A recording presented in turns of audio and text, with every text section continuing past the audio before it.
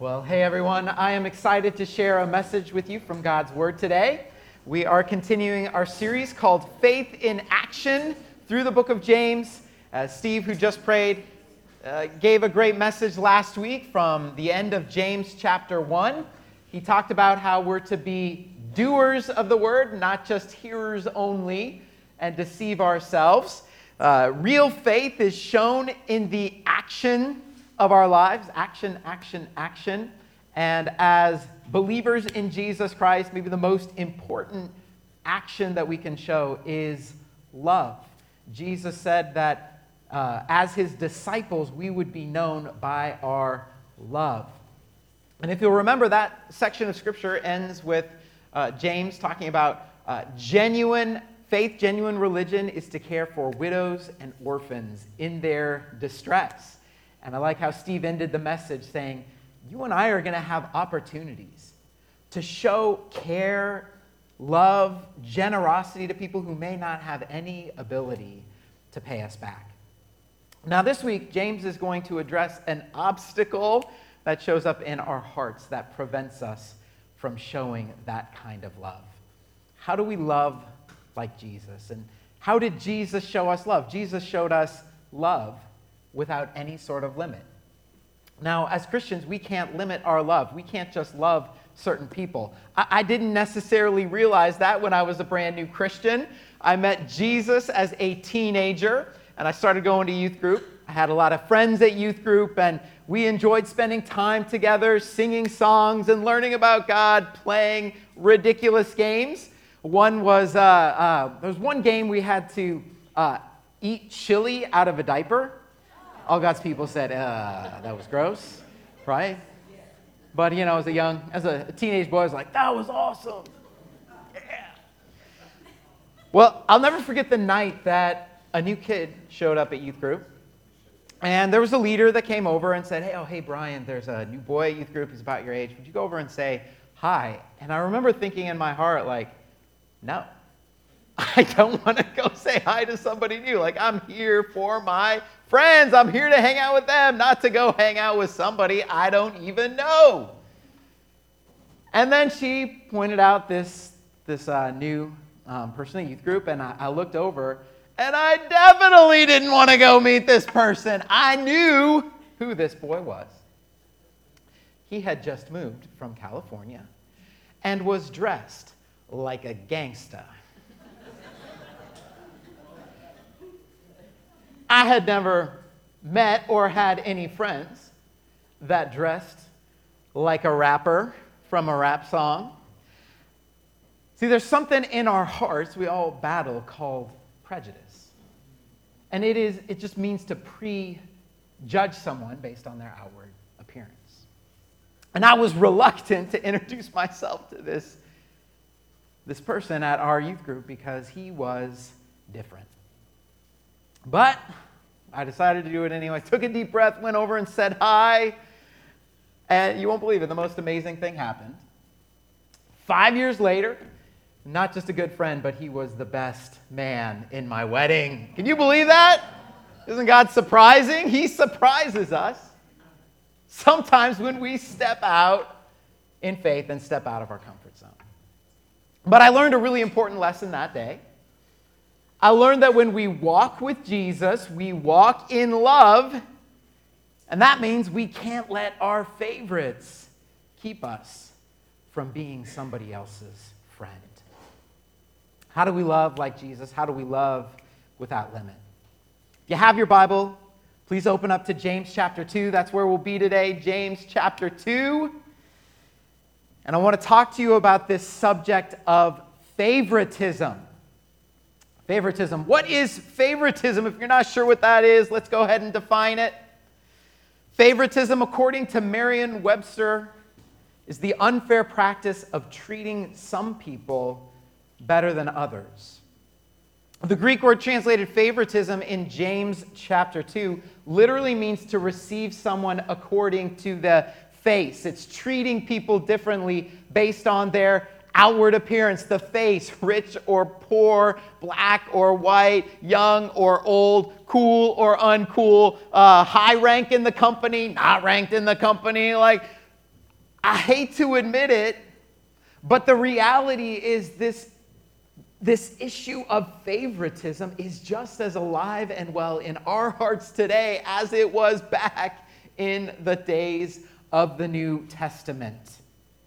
And here we are, we're Christians, we're followers of Jesus Christ. And James is saying, okay, how do we put our faith into action? And the answer is we love people equally without any limits. Right? It doesn't matter who you are. We treat people right, everyone, because that's what Jesus did, and that's what Jesus taught us to do. Listen to what James says about this problem of favoritism. You're in James 2, pick it up in verse 1. He says, "My brothers and sisters, believers in our glorious Lord Jesus Christ must not show favoritism. Suppose a man comes into your meeting wearing a gold ring and fine clothes, and a poor man in filthy old clothes also comes in. If you show special attention to the man wearing fine clothes and say, 'Here's a good seat for you,' but you say to the poor man, 'Oh, you stand there,' or 'Sit on the floor by my feet,' have you not discriminated among yourselves and become judges with evil thoughts?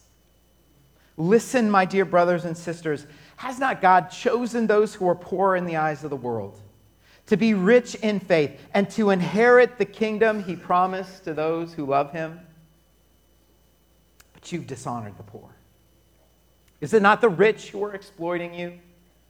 Are they not the ones dragging you into court? Are they not the ones who are blaspheming the noble name of him to whom you belong? But if you really keep the royal law found in Scripture, love your neighbor as yourself, you're doing right. But if you show favoritism, you sin and are convicted by the law as lawbreakers. For whoever keeps the whole law and yet stumbles at just one point is guilty of breaking it all. For he who said, 'You shall not commit adultery,' also said, 'You shall not murder.' And if you do not commit adultery but do commit murder, have you not become a lawbreaker? Speak and act as those who are going to be judged by the law that gives freedom. Because judgment without mercy will be shown to anyone who has not been merciful. Mercy triumphs over judgment." Wow.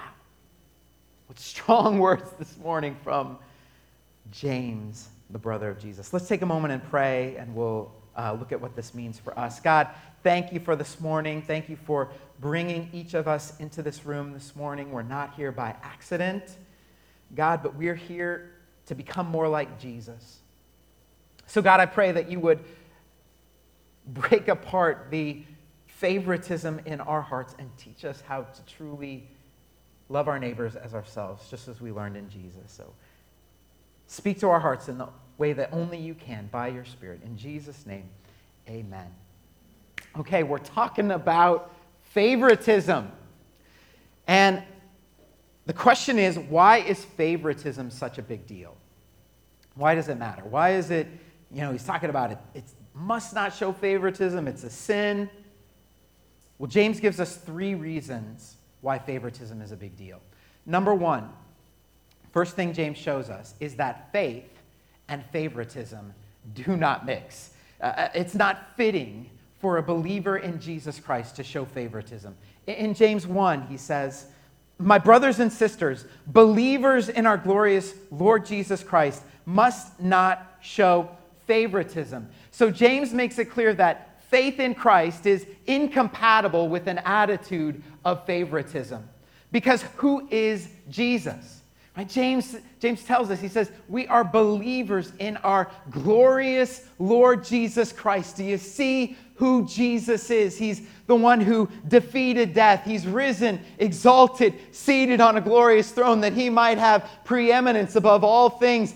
He could speak of one who is highly exalted, supreme in majesty, supreme in glory, one whose appearing will be seen. Every knee will bow, every tongue confess, and here we are making discriminations about little differences in outward appearance. And James says that doesn't fit. Do you see who Jesus is? Believers in our glorious Lord Jesus Christ. Faith and favoritism don't mix. James makes his point with an illustration. He brings us into a gathering of the church, a worship gathering, and he says, imagine if this happened. What might favoritism look like? Verse 2, suppose a man comes into your meeting wearing a gold ring and fine clothes. A poor man in filthy old clothes also comes in.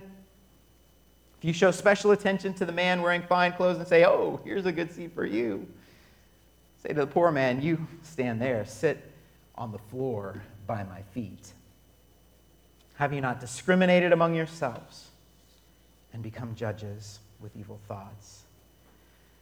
And this scene is hypothetical for James, but isn't it one that resonates with what could be stories that could be told, both modern and ancient? I was just thinking about, frog, early on in our nation's history, when white churches forced black Christians either to segregate somewhere in the church or just to separate from the church altogether. And, Philadelphia is the home of a lot of firsts. It's the home of the very first black denomination. Do you know how the first black denomination was started? Well, it happened when Richard Allen and Absalom Jones went to church on a Sunday morning. They accidentally sat in the new white-only section of the church. And while they were kneeling in prayer, someone came by, literally pulled them up off their knees and removed them from the church. With nowhere else to go, they formed the very first black denomination right here in the city of brotherly love. Brian Loritz, an insider-outsider, writes, these are tough words here, guys. The black church was birthed out of rejection. Just about every historic black denomination is the offspring of white folks wanting nothing to do with us. Reverend Dr. Martin Luther King Jr. famously said, 11 a.m. on Sunday morning is the most segregated hour of the week. We still live with the effects of that today, don't we? In different ways. And the vision for James is that he presents for us a church today where everyone is welcomed and everyone is loved. Does favoritism show up in churches today? Different ways? You bet it does. Someone that I know is a part of a church right now. They're going through a hard time. A lot of people are leaving the church. There's all kinds of gossip and rumors floating around. But it's becoming clear that the pastor and the pastor's wife are giving special attention to the big givers in the church. It's favoritism. By the way, I don't know what anybody gives, so we talk about that in Discover Hope. I really don't. There's only a couple of people on the finance team that know. I have another friend. He applied for a worship position at a church in California, and he didn't get the position not because of his abilities, but because he didn't have the look. They were looking for like somebody more with like scoop neck t-shirts, big glasses, scarf, skinny jeans. I guess the skinny jeans helps you hit the high notes. I don't know why the worship leaders in skinny jeans. There is something there. Haven't quite put my finger on it.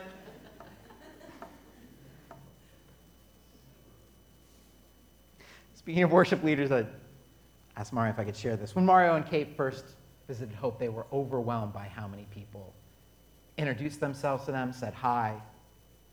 And we want to be a church where every worshiper leaves welcomed. And I just want to thank all of you for being such a welcoming church family.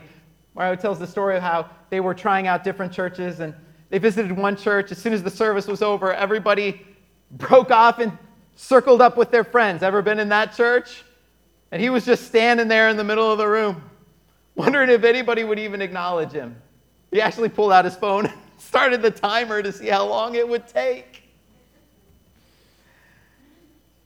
We cannot let our favorites at church keep us from being somebody else's friend.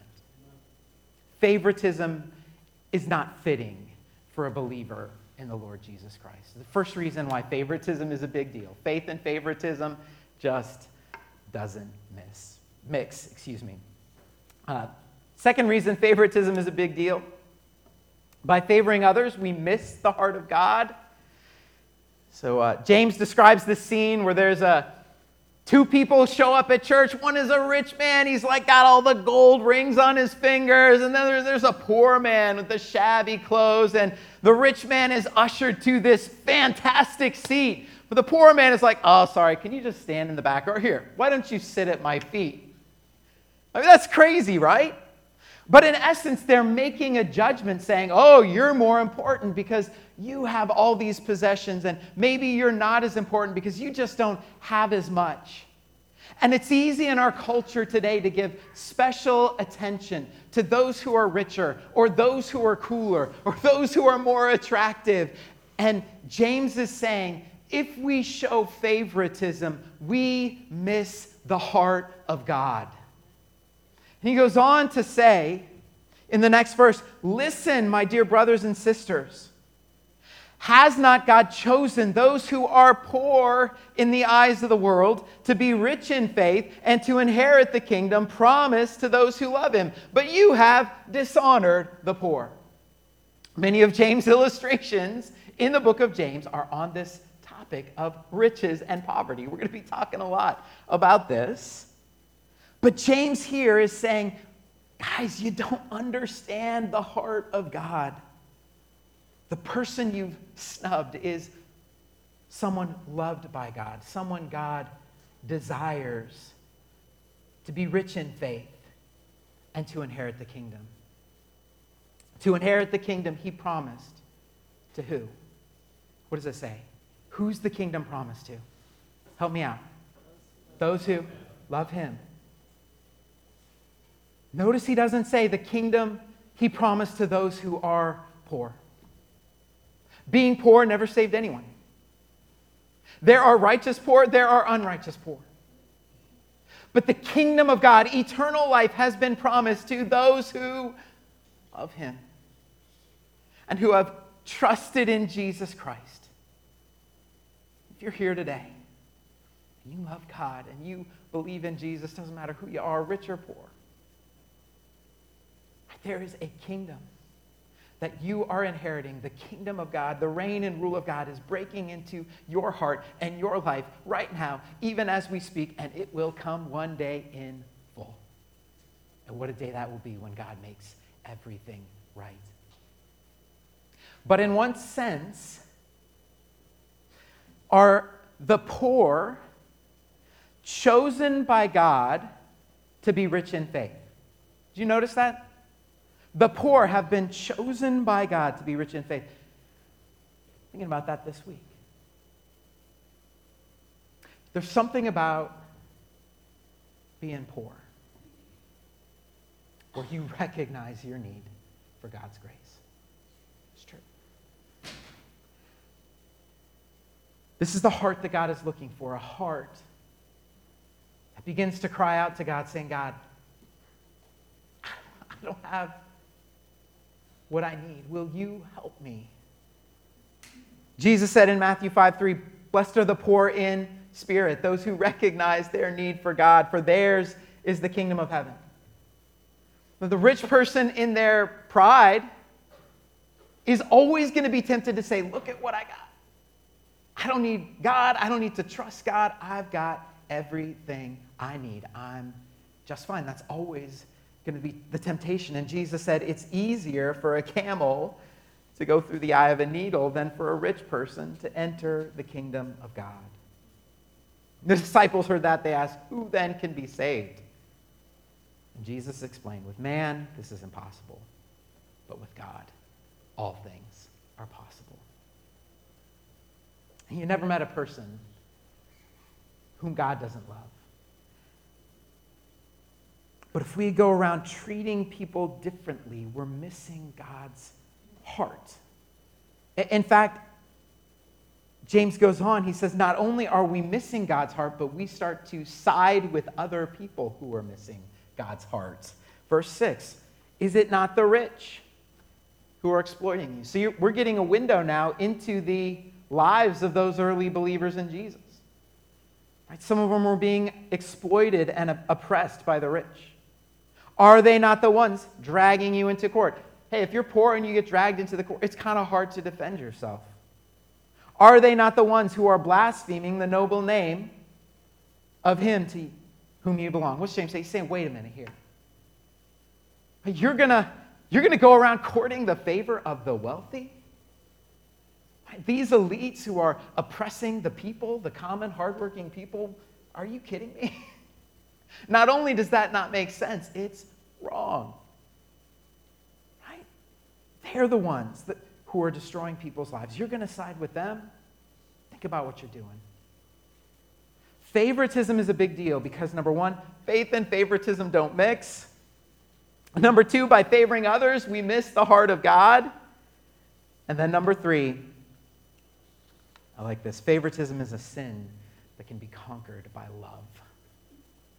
So here, James has given us like a real-life illustration.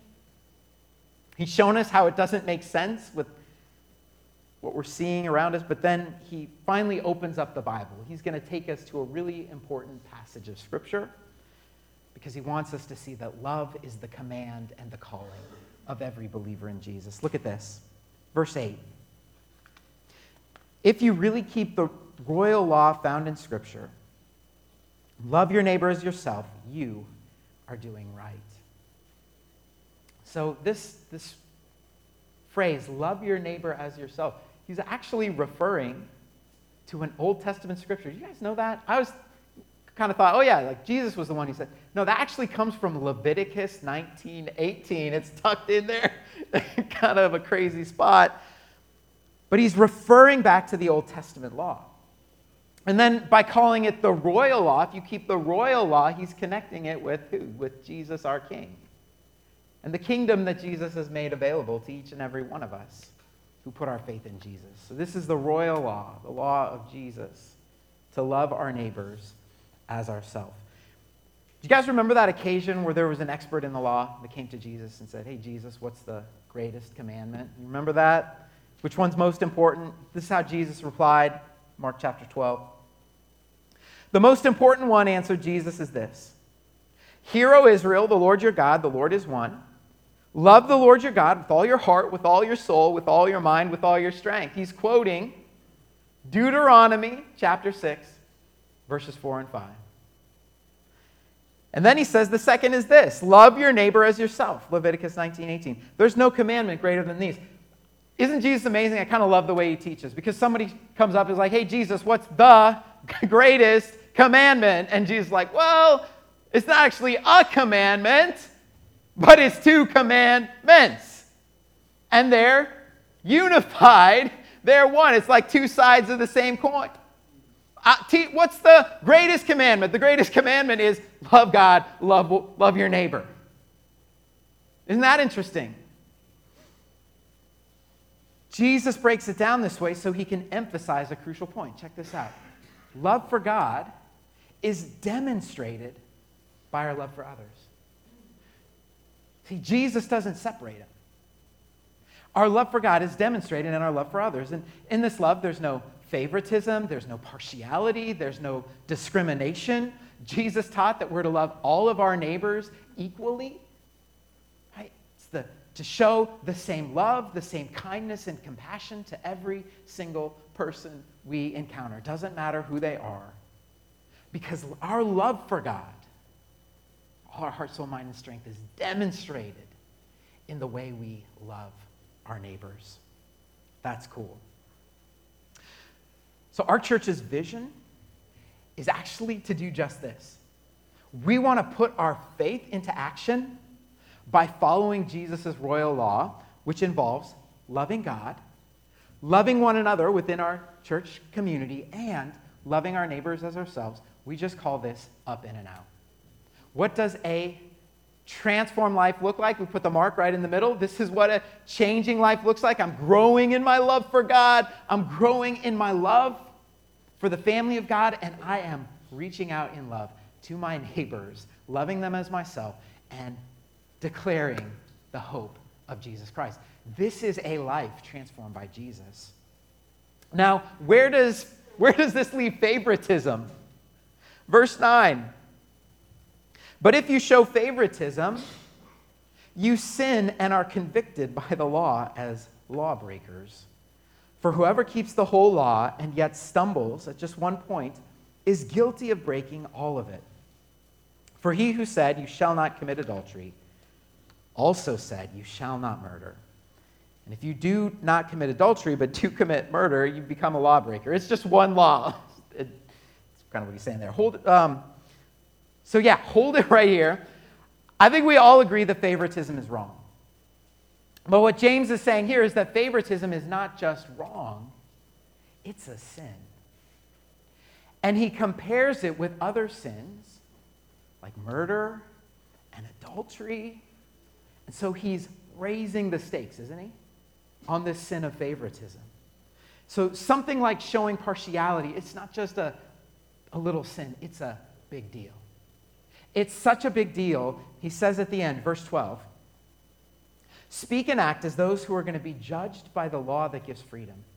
Because judgment without mercy will be shown to anyone who has not been merciful. Mercy triumphs over judgment."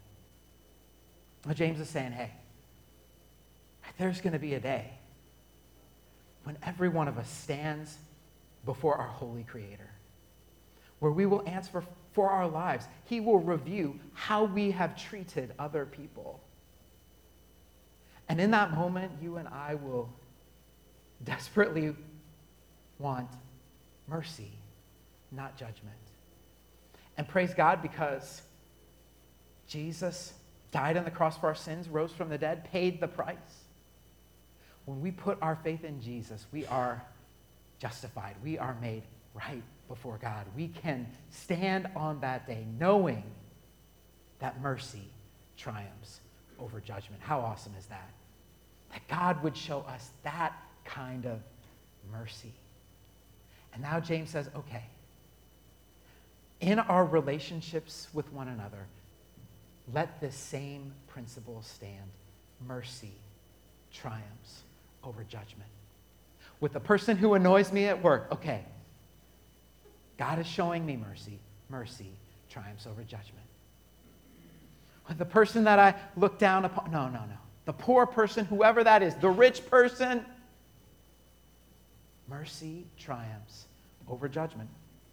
Have you guys seen the movie Jesus Revolution? Anybody seen that movie? Good movie. You got to see it. Got to go see it. Set in California in the 1960s. And it tells the story of the greatest spiritual awakening in American history, the Jesus movement. And it opens with this uptight, square, call him square pastor, Chuck Smith, who really does something unthinkable. He begins to invite a bunch of barefooted, carefree, eccentrically dressed hippies to come and worship at their church. Gotta see it. Crazy. Well, the lay leaders of the church are offended by this. And they got to go into Chuck's office and give him the what for. And they're especially upset that there are young people walking into church barefoot. And it is dirtying their brand new shag carpet. It's upsetting. And Chuck, he could lose his job over this. When everybody shows up the next Sunday, they see a long line of people out of the door, young people. And there at the front, Pastor Chuck Smith is on his knees, and he's washing every young person's feet, saying, welcome. I'm so glad you're here. Mercy triumphs over judgment. See, our church's vision is to put our faith in action. By loving people the way Jesus loved people, we See Hope being a place where every worshiper leaves welcome, where everyone knows they are loved, valued, and cared for, a place where mercy triumphs over judgment. Favoritism is a big deal. It turns out it's in my heart, it's in all of our hearts, and what James is showing us today is that faith and favoritism don't mix. By favoring others, we miss the heart of God. And last one, favoritism is a sin that can be conquered by love. Let's pray. Wow. Thanks.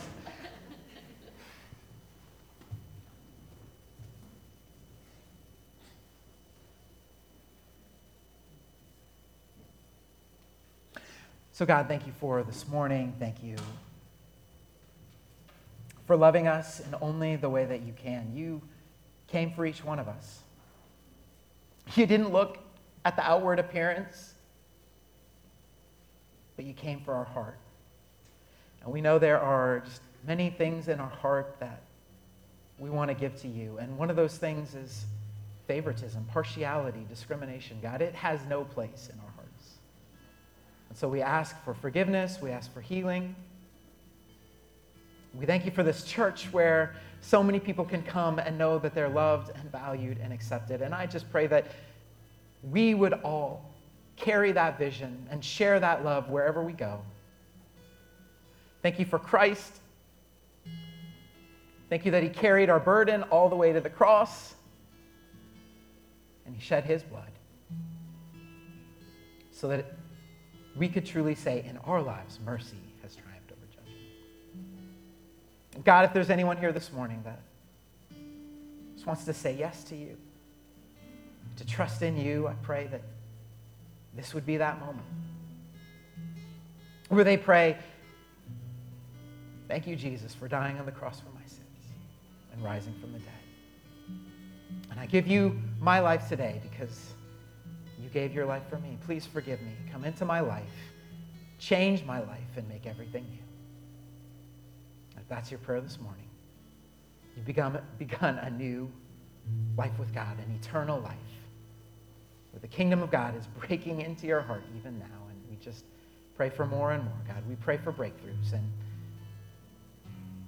as we head into 2024, God, that your vision of love would be accomplished in this house and in our neighborhoods, all around this church, in our community, God. We pray that this would be a church where needs are met, where lives are changed. In Jesus' name we pray. Amen.